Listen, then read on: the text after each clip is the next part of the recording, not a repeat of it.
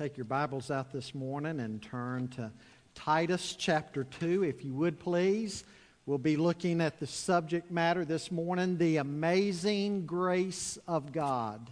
The amazing grace of God. Titus chapter 2. As you find your place in your copy of God's Word, I do want to mention several folks. First of all, it's good to see Patrick Waddell with us this morning.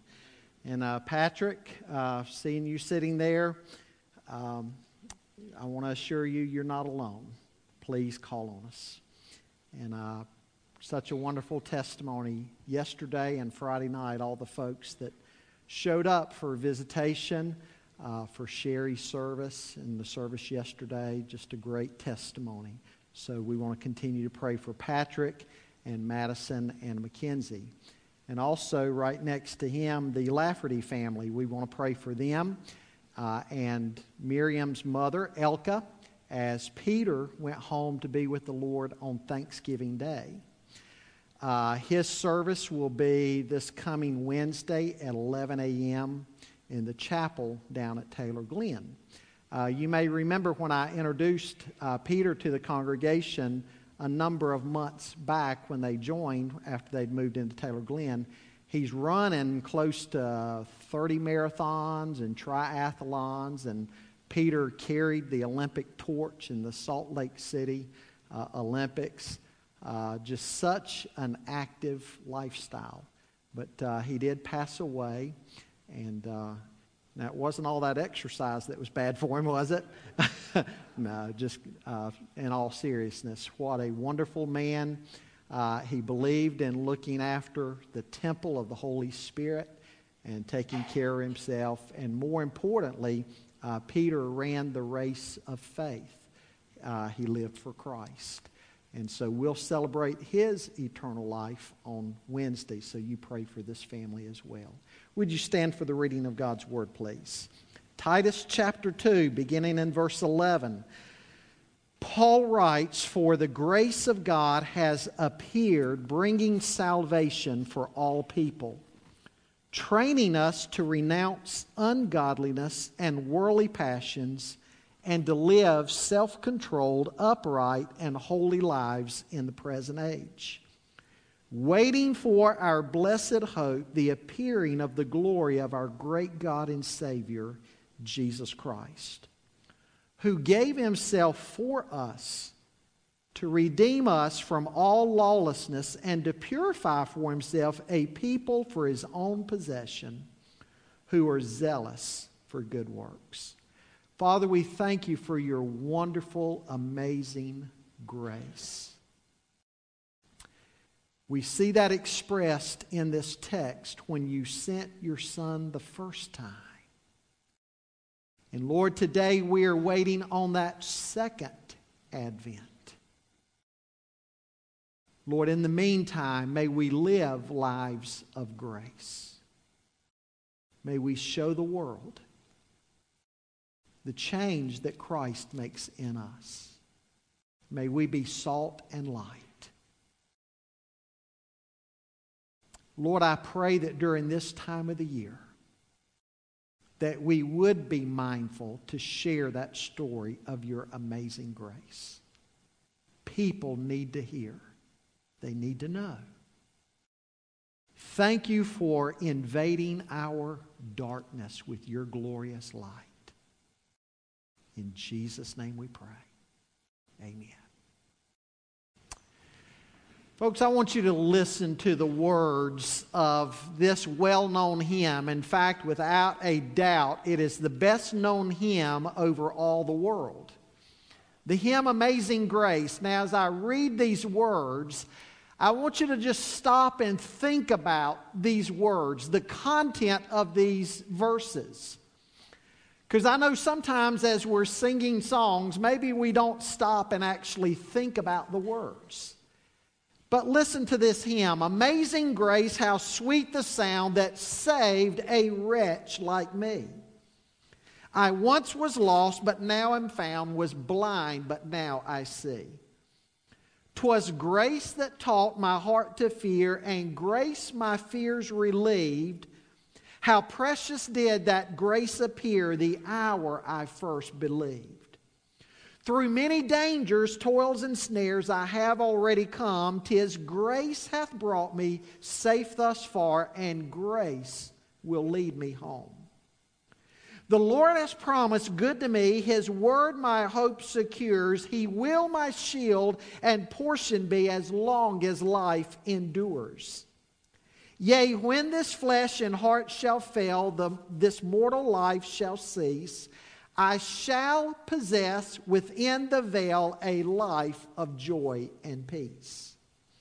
When we've been there 10,000 years, bright shining as the sun, we've no less days to sing God's praise than when we first begun.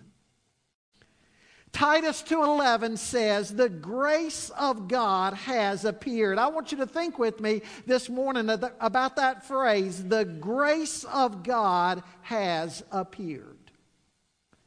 Folks, without a doubt, the sweetest word in the Bible has to be the word grace. Peter calls God the God of all grace in 1 Peter 5:10. In Acts 20:24, the Bible refers to the gospel as the gospel of the grace of God.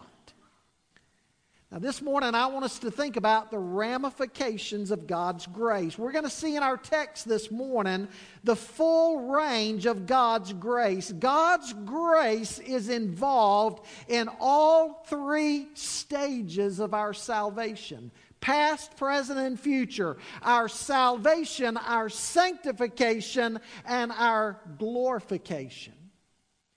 And we're going to see how it's God's grace that carries us all the way through that until one day we're at home and we see by sight.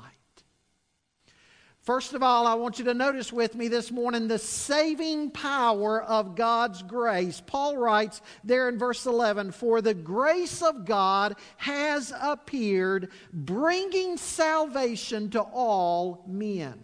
Paul states here that God's grace has invaded our darkness. God's grace has penetrated our darkness. Folks, His grace is based solely on His love, and it's based on your and my inability on our own to ever reach up to God's standards. If it were not for God's grace, there would be no hope for any of us. And so the grace of God has appeared, bringing salvation to all men. How did it appear? It appeared in the person of Jesus Christ. John writes in John 1:14, the Word became flesh and dwelt among us, and we've seen His glory, glory as of the only Son from the Father, full of grace and truth. Now, folks, that's what we begin to celebrate. This Christmas season that's upon us, we celebrate the incarnation and the grace of God in doing this. The grace of God in sending His Son. Now, I don't want you to misunderstand something. It is not as though in the Bible we never saw any previous glimpses of the grace of God in the Old Testament. We do. For example, I want you to think about the children of Israel in bondage in Egypt. And as they're in bondage there in Egypt, and Pharaoh and all the taskmasters are making their lives miserable, the Bible says that the children of Israel cried out to God, and God heard all of their groanings. Now, folks, that is a statement of grace. Because God began to intervene in their lives, and He sent them a deliverer, Moses. And through Moses and Aaron, God, in His grace, led them out of bondage and led them through the wilderness and ultimately into their own land. That's certainly a picture of grace. And many other such pictures of grace in the Old Testament. But I want you to realize something. The Bible is saying the climax of all of the appearances of God's grace happened when God sent His Son, the Lord Jesus. Paul says in Galatians chapter 4, "But when the fullness of time had come, God sent forth His Son, born of a woman, born under the law, to redeem those under the law, that we might receive the adoption as sons." And in Hebrews chapter 1, verses 1 and 2, the Bible says, God, after He spoke long ago to the fathers and the prophets, and in many portions and in many ways, in these last days, He's spoken to us in His Son. His Son, the greatest expression of grace. Now, the word "appear" in verse 11, when he says the grace of God has appeared, refers to a sudden arrival. It would be like getting up before daylight and you're watching for the sunrise. You may have done that on vacation while you're at the beach. You say, "No way, we sleep in on vacation." But let's say you did get up early because you wanted to see the sunrise come over the ocean waters. And it was dark, and all of a sudden the sun suddenly began rising, and you were watching that. Well, he says that's how the grace of God has appeared. It is like a sudden arising, an epiphany. In fact, this is the word from which we get our word epiphany. In the incarnation of Jesus Christ, we have a sudden epiphany of the grace of God at its highest. Now, what does God's grace bring us? Well, verse 11 says God's grace brings salvation. And he says here, it brings salvation to all men. Now, oftentimes when "all men" is used in the New Testament, it is used in the sense of Jew and Gentile. Paul has just been talking in this letter about the different classes of men, and those who are free men and those who are under bondage, those who are Jews and those who are Gentiles. And so he's saying here, the grace of God has appeared, bringing salvation to all men. In other words, crossing all ethnic lines and social lines. God's grace has appeared to Jew and Gentile alike, to rich and poor, to free and those who are slaves. He's not saying that all men are saved. We're not universalists. We're not universalists because Jesus was not a universalist. Jesus did not say all men would be saved. In fact, He said just the opposite. He said, in fact, that most men would not be saved. He said the road that leads to life is narrow and there's few who travel it, and the road that leads to destruction is broad, and there are many, unfortunately, who are on that road. So Jesus didn't teach that all men would be saved, and that's not what Paul is saying here. He's simply saying that the gospel message goes to all classes and ethnicities of people. And boy, that was a hard pill for the Jews to swallow, wasn't it? They couldn't fathom that God would show His grace to Gentiles. Who's a Gentile? A Gentile is anybody who's not a Jew.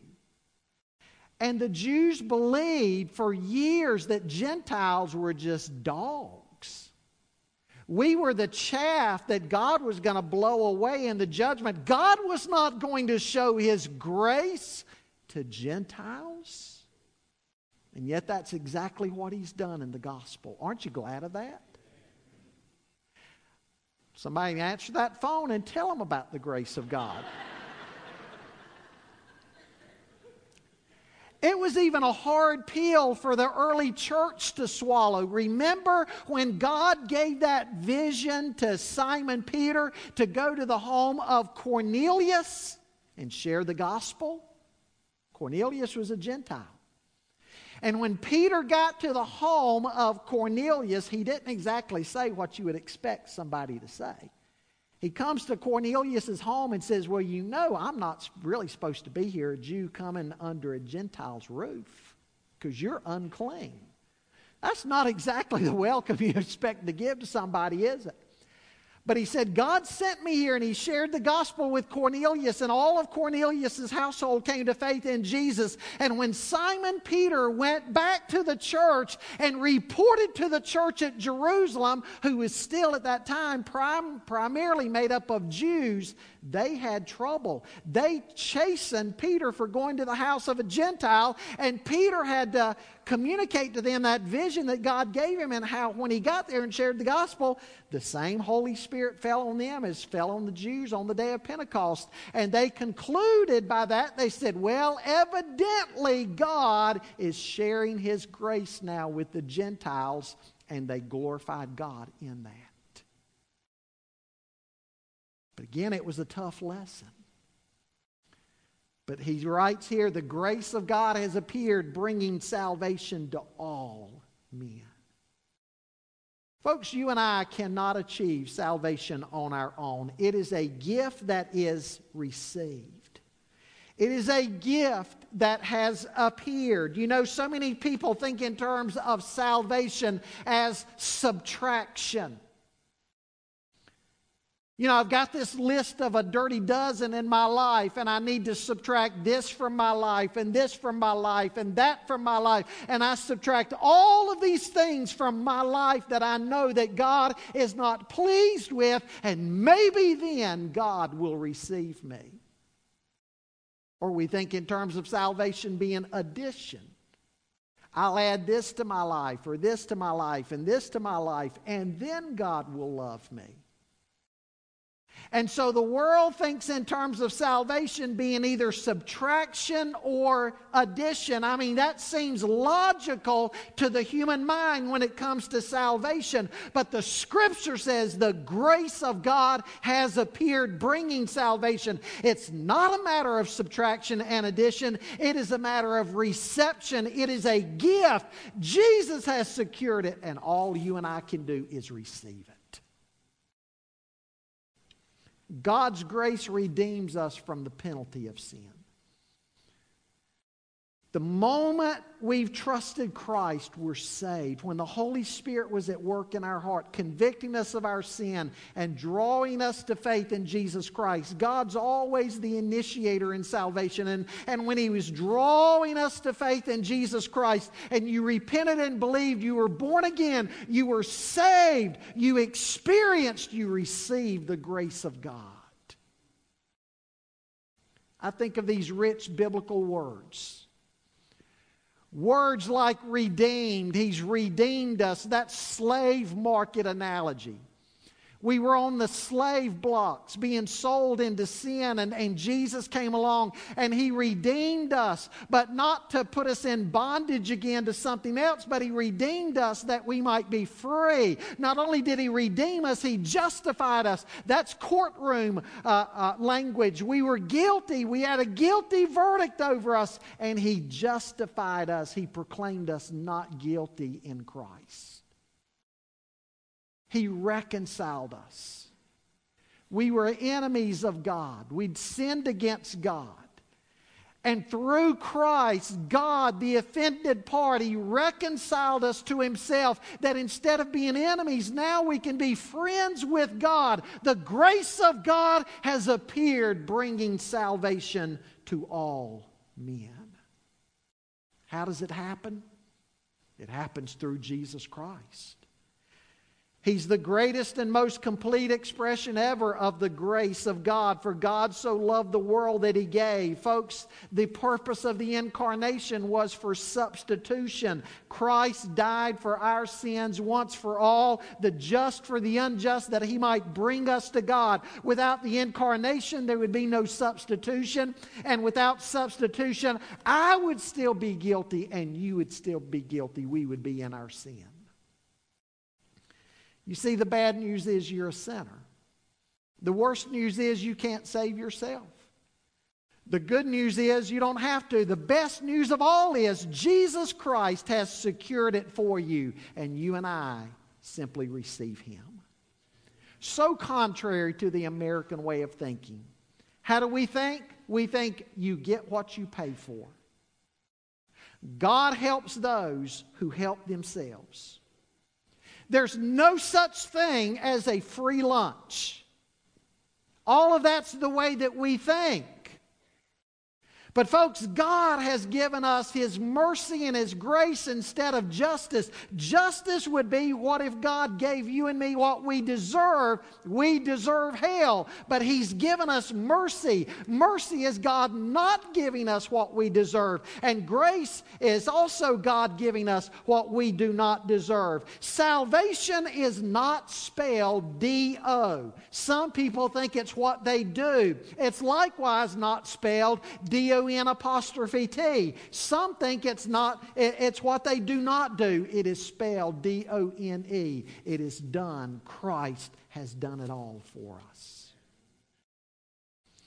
Adrian Rogers used to say, what is so wrong with many people is that they've been starched and ironed, but they've never been washed. Starched and ironed. They're religious. They think they have good works. They've just never been born again. They've never been washed. They've never been washed with the blood of Jesus Christ. And some try to mingle the two ideas of works and grace.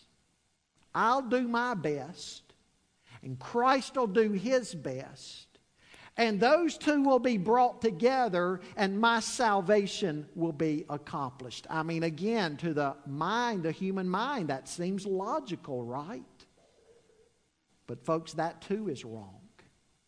Because as the Bible points out, you mingle works with grace, and what is destroyed? Grace is destroyed. Paul says in Romans 11:6, but if it is by grace, it is no longer on the basis of works. Otherwise, grace would no longer be grace.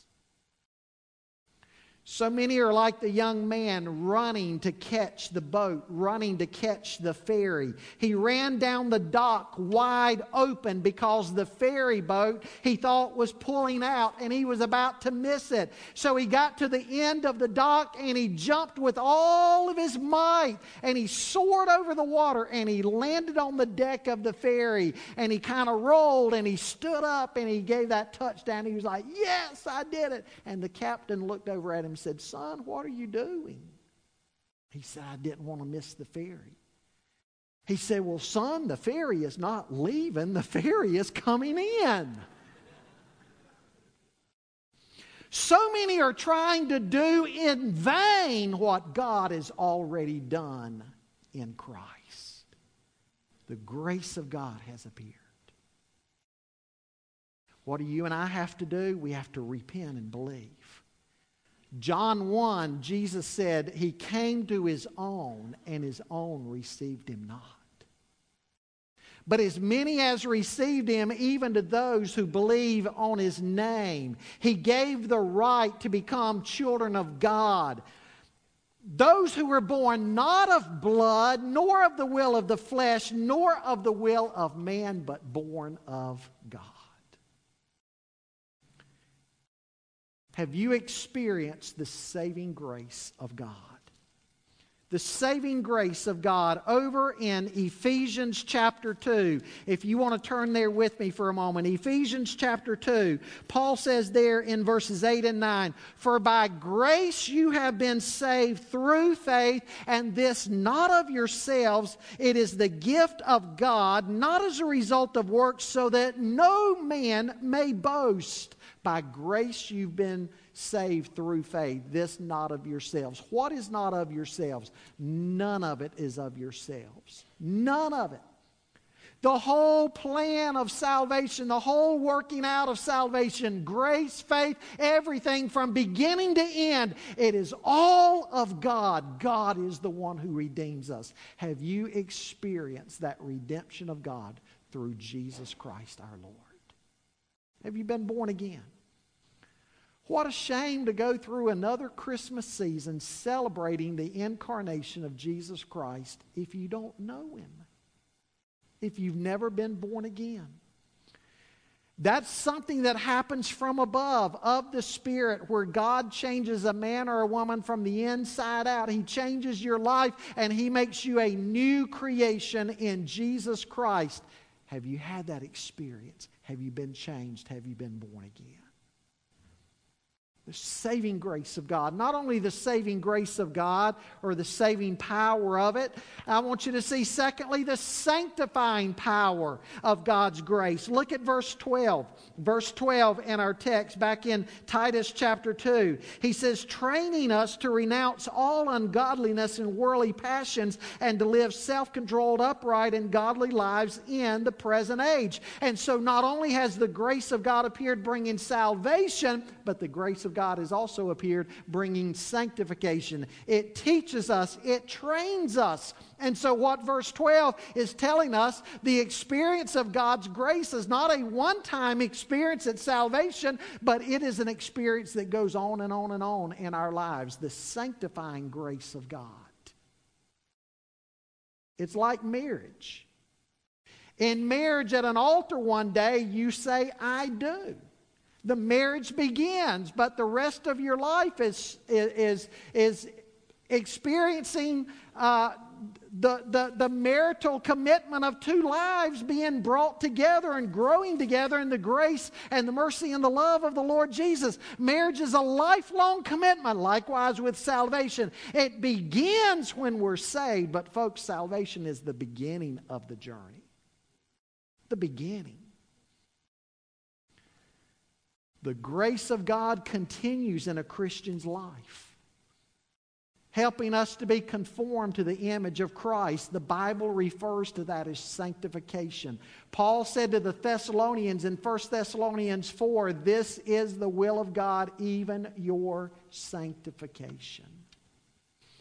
And so verse 12 points out that the sanctifying power of grace has a teaching aspect to it. Now, it teaches us a bit differently from what we learned before salvation. Before salvation, you might say that we were all in law school. We were in law school. What did the law do? The law pointed out our sin. I read about a couple traveling in the night through the countryside. You could hear the bugs hitting the windshield. Pretty soon they went through a town with bright lights, and their 3-year-old said, look, the lights have made the windshield dirty. When they left town and it was dark again, the 3-year-old again said, look, Daddy, the dark rather, has made the windshield clean. Well, of course, the light didn't make the windshield dirty and the dark didn't make it clean. The light only pointed out the dirt. The light only revealed it. And the darkness covered it up. The darkness hid it. That's why a lot of people don't open God's Word. They see the light and it points out their dirt, and they don't like that. And so they close the book, they close God's Word, and they don't read it. They would rather remain in the darkness. Jesus said in John 3:20, those who are wicked don't come to the light lest their deeds would be exposed. That's what the role of the law is. The law points out our dirt and our guilt and our need of a Savior. Folks, we can be grateful for the law doing that. That's a good thing.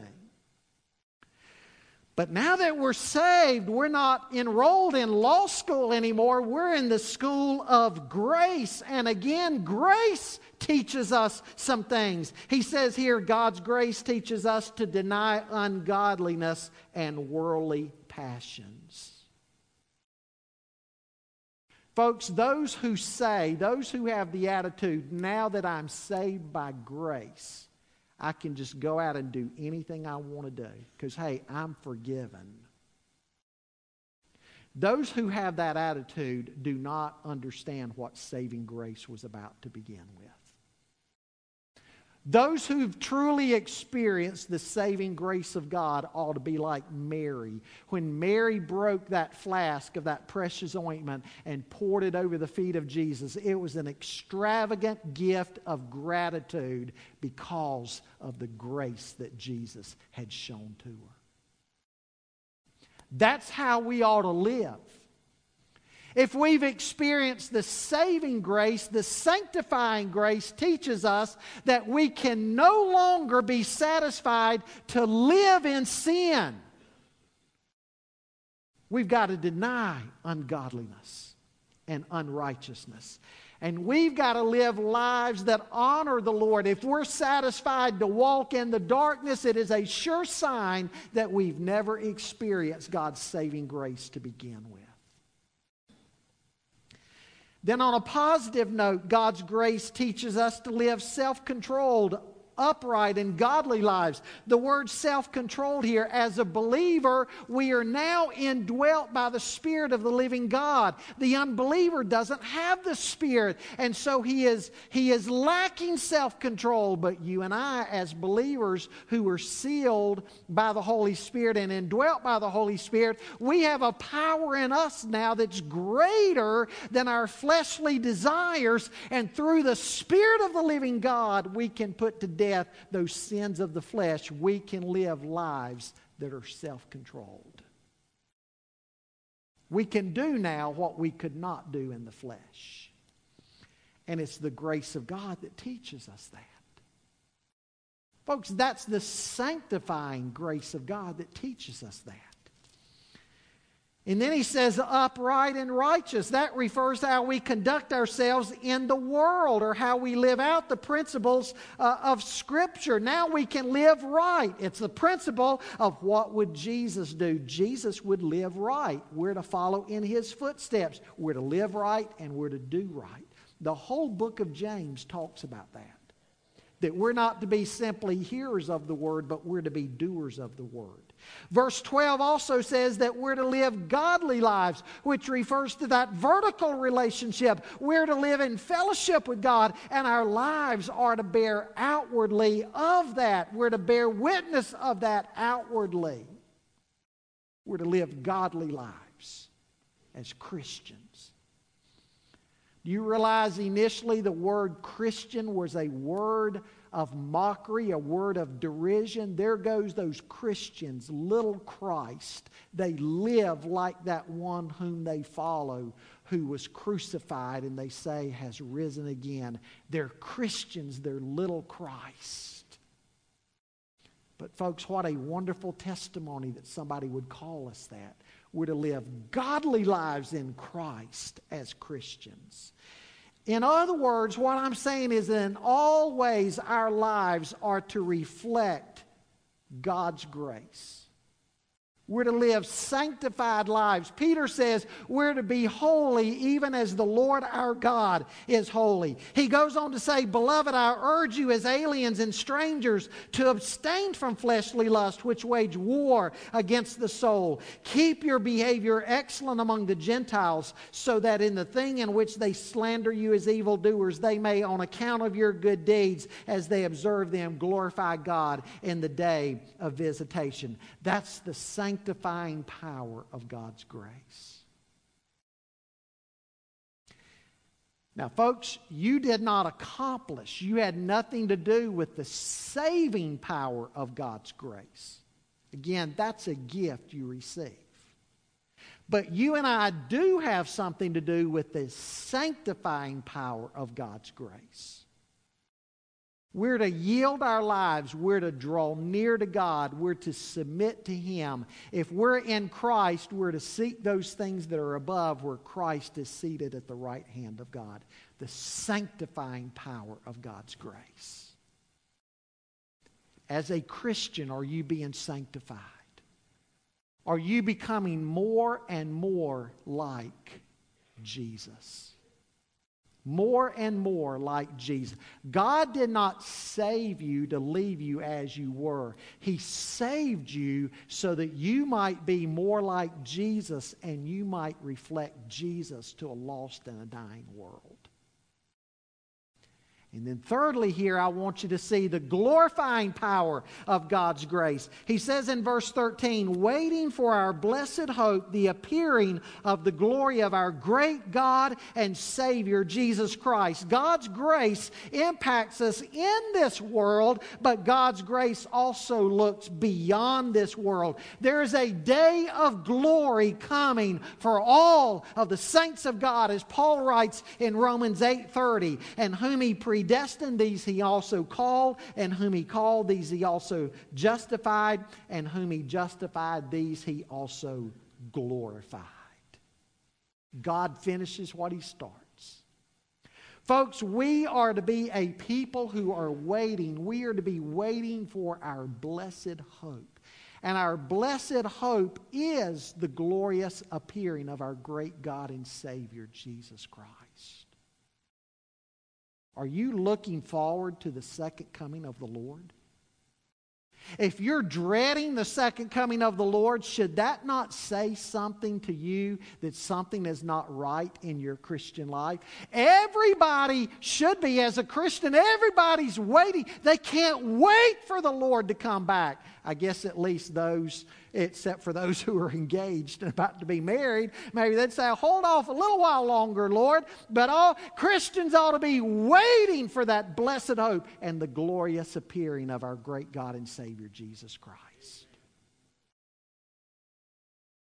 Folks, our blessed hope, what we're looking forward to, is not Black Friday or Cyber Monday. Our blessed hope is we're looking for the return of Jesus Christ.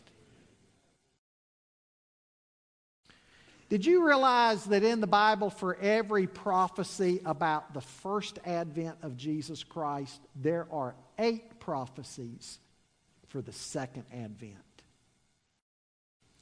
Dr. A.J. Gordon tells the story of 2 sisters who were very, very close. One was saved and the other was not. The one saved was always trying to lead her sister to the Lord, and she talked her into going to a revival service one night where Dr. Gordon was preaching on the second coming of Christ. He was preaching on Matthew 24 and Matthew 25, and he was talking about 2 women grinding at the stone. One is taken, the other left. 2 people are in a bed, one's taken, the other left. Well, those sisters shared a bedroom. And in the middle of the night, the saved sister got up to go into the den and praying for her lost sister. Because that message earlier on had made her realize if Jesus came back, her sister would be left behind. She went in the den praying for her sister's salvation. The sister, the lost sister, woke up, looked over at the bed where her sister slept, and it was empty. Now, she knew that her sister had probably just gotten up to go get a drink of water or go to the bathroom. But instantly, when she saw that empty bed, she couldn't help but think of the words Dr. Gordon had said earlier that evening, where 2 would be in a bed, one would be taken, the other would be left. She got up out of bed, she went into the den where her sister was, and her sister led her to faith in Christ.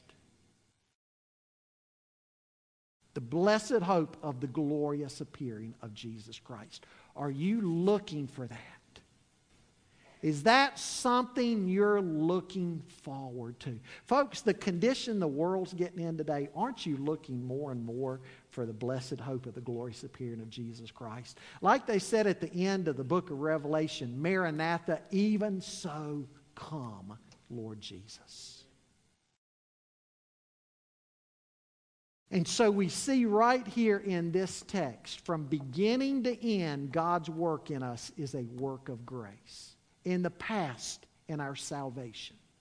In the present, in our sanctification. And in the future, in our glorification. It is God's grace that is at work in us through all the stages of our walk with Him. Amen?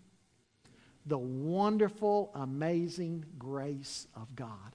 I want to read the words to that hymn again. Amazing grace, how sweet the sound that saved a wretch like me. I once was lost, but now I'm found, was blind, but now I see. 'Twas grace that taught my heart to fear, and grace my fears relieved. How precious did that grace appear the hour I first believed. Through many dangers, toils, and snares I have already come. 'Tis grace hath brought me safe thus far, and grace will lead me home. The Lord has promised good to me. His word my hope secures. He will my shield and portion be as long as life endures. Yea, when this flesh and heart shall fail and mortal life shall cease, I shall possess within the veil a life of joy and peace. When we've been there 10,000 years, bright shining as the sun, we've no less days to sing God's praise than when we first begun.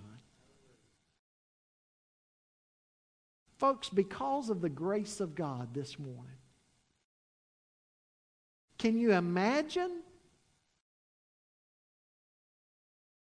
what Peter Morgendorf has already seen? Can you imagine what Sherry Waddell has already seen?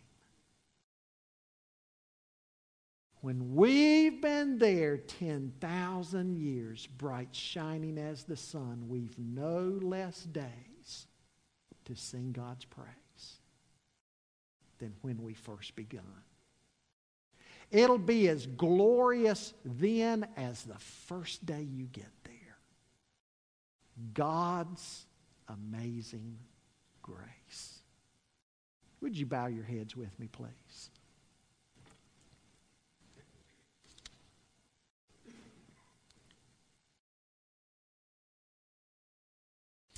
Have you received the gift of God's grace? Have you been born again?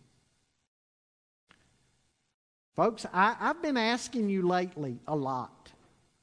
I'm serious about this. Nothing more important. I'm not asking you if you've simply walked an aisle and filled out a commitment card and joined a church and been baptized. Have you been regenerated? Have you been born again? Born from above. Conversion. Have you been converted? Jesus said to Nicodemus, a religious man, Nicodemus, unless a man is born again, he will not see the kingdom of heaven. Folks, those are not my words, those are Jesus' words. I think in some ways the day must be getting close. Have you been born again? If not, say, God, convert my soul, change me. Lord, the Bible talks about people being saved in the New Testament, and they were changed. They were new creations in Christ. And Lord, I don't recall that I've ever been changed. In fact, I live pretty much today the way I've always lived. God, I need to be saved. I need to be converted. Would you extend the saving power of your grace to me? Maybe you know you are born again. Is the sanctifying power of God's grace at work in you? Are you becoming more like Christ? Are you more like Him today than you were 5 years ago? Do you love Him more? Is His Word more precious to you? Is fellowship with other believers more precious to you now than ever before? That's the sanctifying power of God's grace.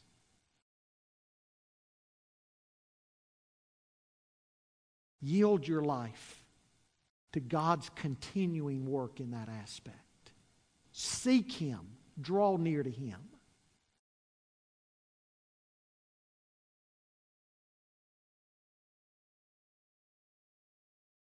Are you dreading the consummation of your salvation, or are you looking forward to it? If you're dreading it, does that say there's something in your life you need to deal with? I think it does. God, thank you for your wonderful, amazing grace that has appeared, bringing salvation to all men. to Jew, to Gentile, to black, to white, to red, to yellow, to rich, to poor, to male and female. Your grace has appeared, bringing salvation to all. May we be a living testimony of that amazing grace. In Christ's name we pray. Amen.